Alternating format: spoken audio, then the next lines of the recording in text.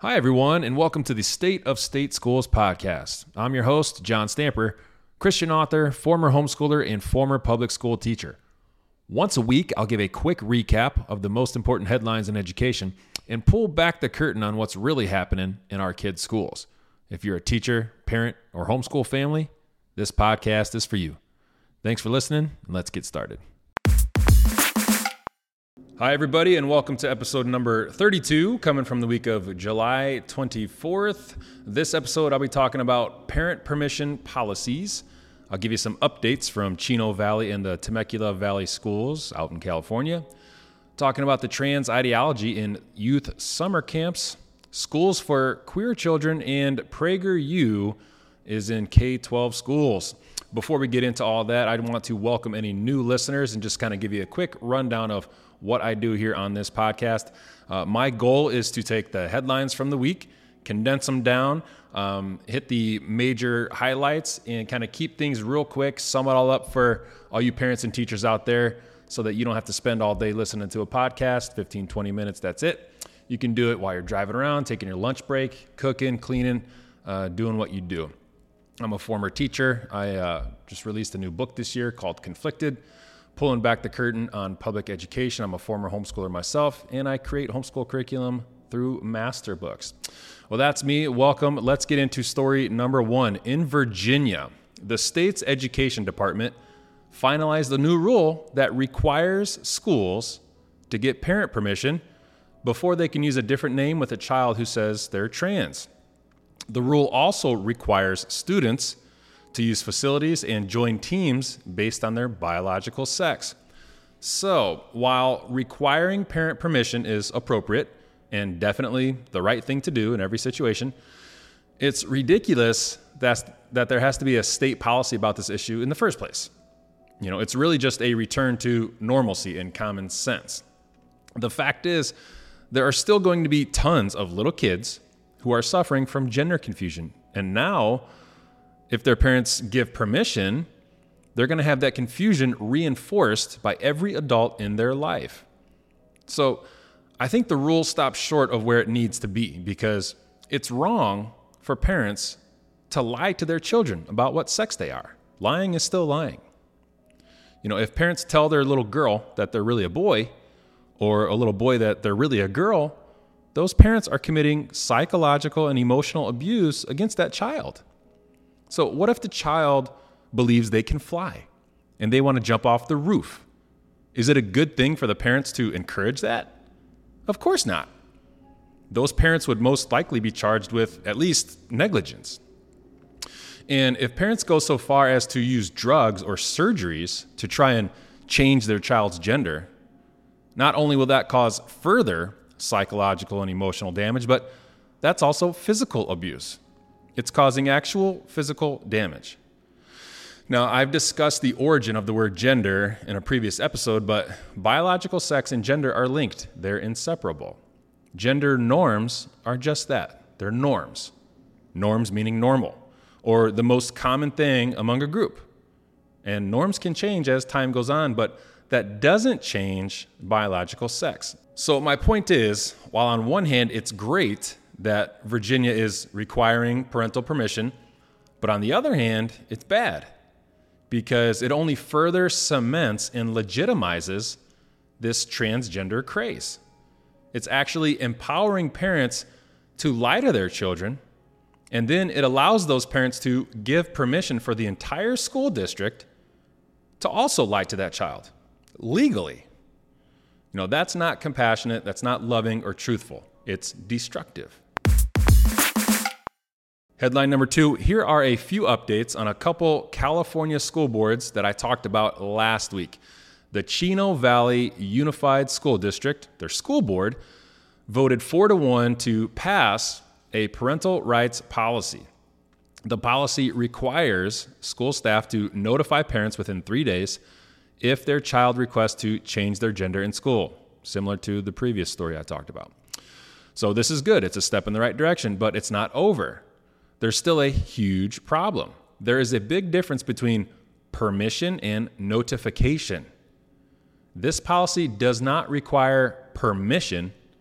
It simply notifies parents, that, hey, we're treating your daughter like they're a boy now, just so you know. We're not asking your permission to do this. We're just notifying you that we're doing this. So while it is a small step in the right direction, it doesn't end the controversy. It doesn't stop schools from lying to or grooming children. So the day after this school board vote on parental rights policies, the school board received an anonymous phone call threatening to dismember and kill the school board chief, her family, and her pets. So anyone who goes against the woke mob, you might get death threats. Speaking of threats, in Temecula Valley, the school board previously rejected a new social studies curriculum, largely due to its lack of patriotism, as well as its promotion of Harvey Milk, the gay rights activist who was known to have sexual relations with boys as young as 16 years old. Well, it turns out that Governor Gavin Newsom threatened to fine the school district $1.5 million if they failed to adopt the state-approved curriculum. Adopt our curriculum or else. Now, unfortunately, the school district caved in and went ahead and adopted the new curriculum.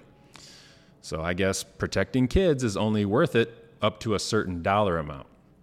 But to be fair, I do understand that this school probably doesn't have money to pay these fines. And that's probably why the governor is making those threats.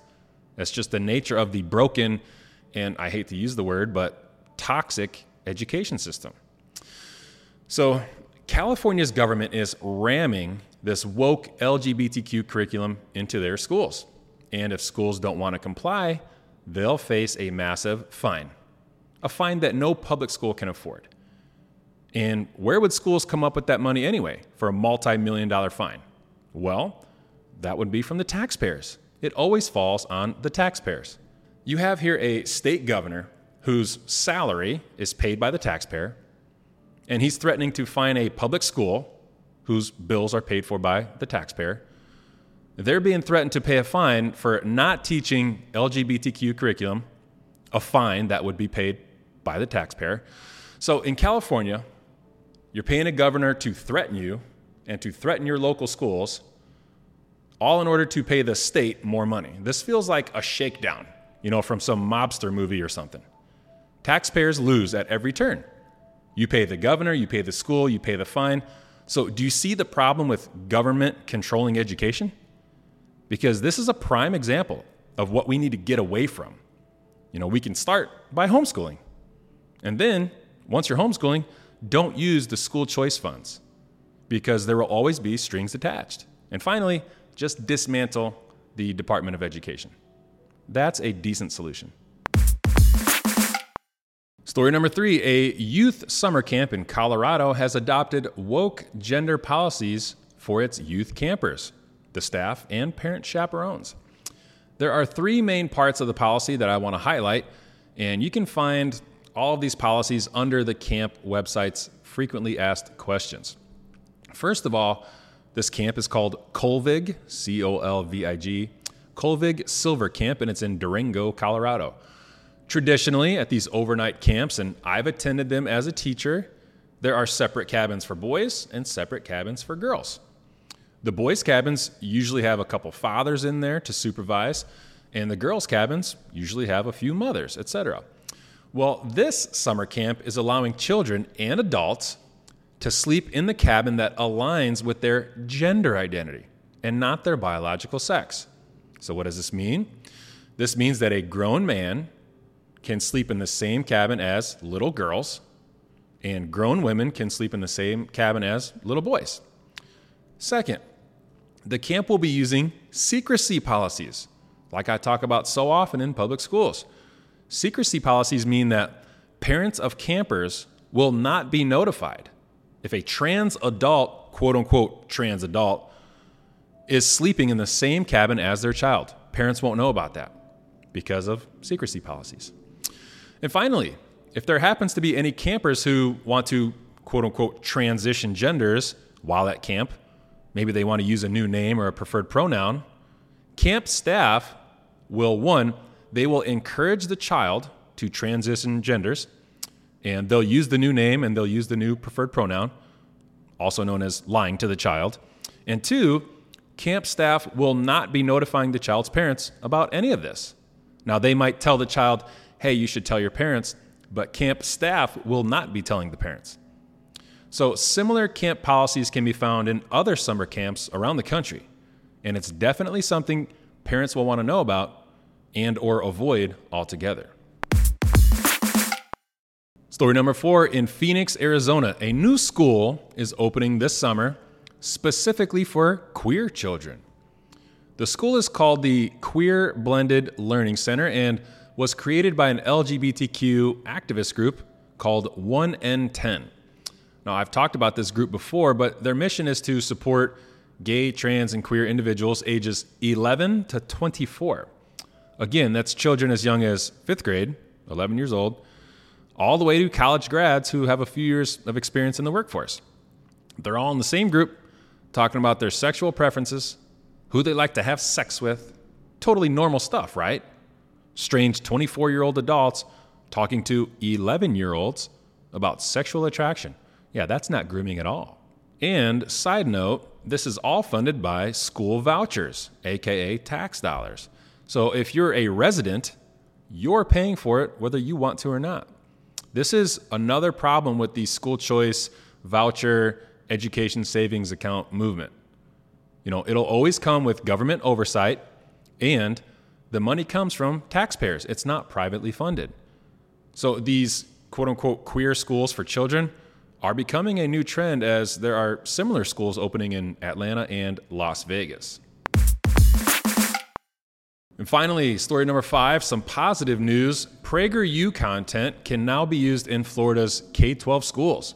Hopefully this trend will continue across the country, and this is good because PragerU content is an alternative to these sexually inappropriate, radical ideologies that have become commonplace in schools.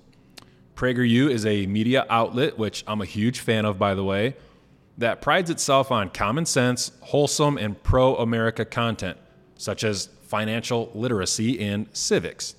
So if you're not familiar with PragerU, I would recommend you check them out, particularly their 5-minute videos. And if you have children, check out the PragerU Kids programming. Well, that's all I have for you this week. That's the state of state schools. See you next time.